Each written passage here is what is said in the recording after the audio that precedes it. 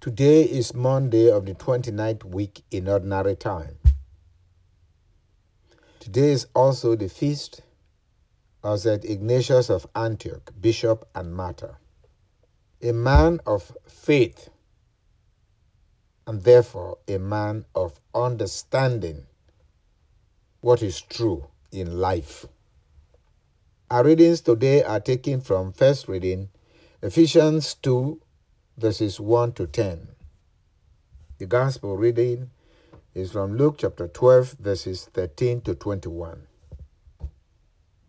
My brothers and sisters, the nature of man who has fallen in sin is always characterized by greed and self-importance. Man always wants to be known by what he has, without thinking, how did he get it? Even without thinking, how did I even get into this world? Our lives on earth should be planted on faith, first of all. Faith in God who created us. Therefore, to seek the will of God is our primary purpose here on earth. Because it is through faith that we can really know who we are and our destiny in this world on earth. It is faith that will make us know the true meaning of and purpose in our lives. But as human beings, we recognize the things of this world without thinking. Yet, man seems to distinguish himself from animals by their thinking abilities.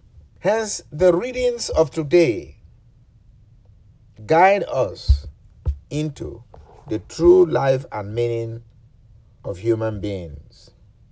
What is worth dying for? For if we are worldly, remember we brought nothing into this world, and we shall take nothing from this world.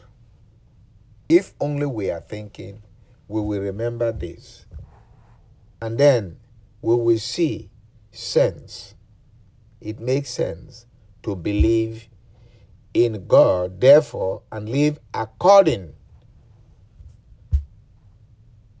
to what we believe and the revelation God has given to us in Christ, the incarnate Son of God.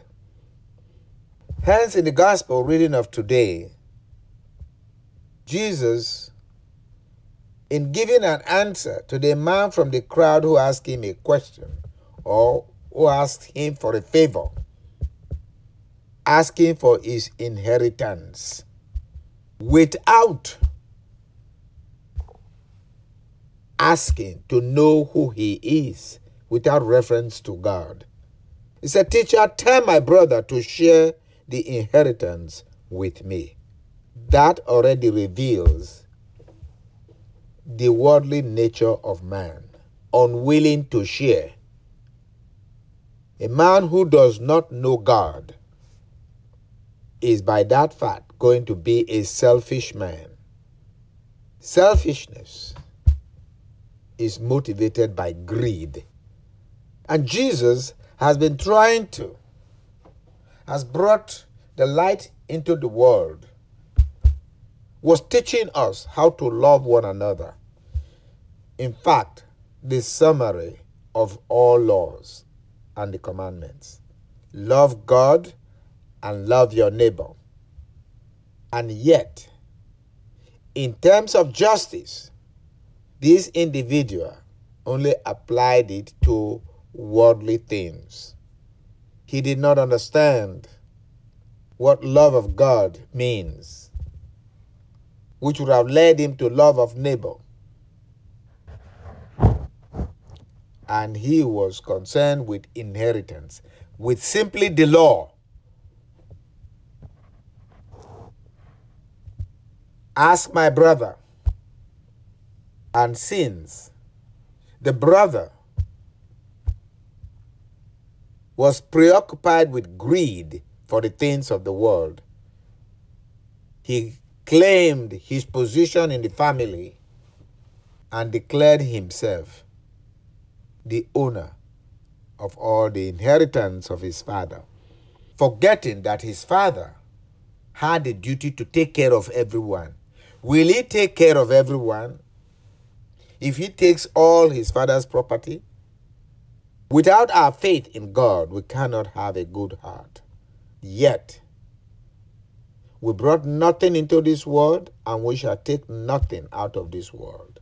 And our lives, just as our father died, leaving us inheritance, so shall we die also. And Jesus answered the man who requested for inheritance. He said, "Who appointed me as your judge and arbitrator?" Then he said to the crowd, "Consider this man who was rich in the things of this world, but not in the things of God." He did not have the mind of sharing, and he thought that life ends in this world. So there was a rich man whose land produced a bountiful harvest. But the man was selfish. Like God, who takes care of everyone, he did not have the mind of God. He said to himself, "What shall I do? I do not have space to store my harvest." Then he said, "This is what I shall do. I will tear down my barns and build larger ones. And I will, after I have stored all my grains and goods, I shall say to myself, now as for you, you have so many good things stored up for many years. Rest, eat, and be merry." The man's time on earth was up. And God said to him, "You fool, this night your life will be demanded of you. Who will inherit your property?" We came into this world with empty hands, and we shall go back, leave this world empty. Jesus was telling this young man, pay attention to my teaching about justice. To be just is to know God, for only God is just. We are all sinners. Without God, we have nothing. And this is what St. Paul emphasized to the Ephesians. You were dead in your transgressions and sins, in which you once lived, following the age of this world, following the ruler of the power of the air, the spirit that is now at work in the disobedient. Those who do not pay attention to God, who do not consider God in their hearts, in their thoughts. Those who do not believe in God. They cannot know themselves and cannot do good in their name. But God is rich in mercy. So those who believe in Christ know that God is rich in mercy. For he sent his only begotten Son to suffer, to bear our sins, suffer and die to save us from sin. God is our rewarder.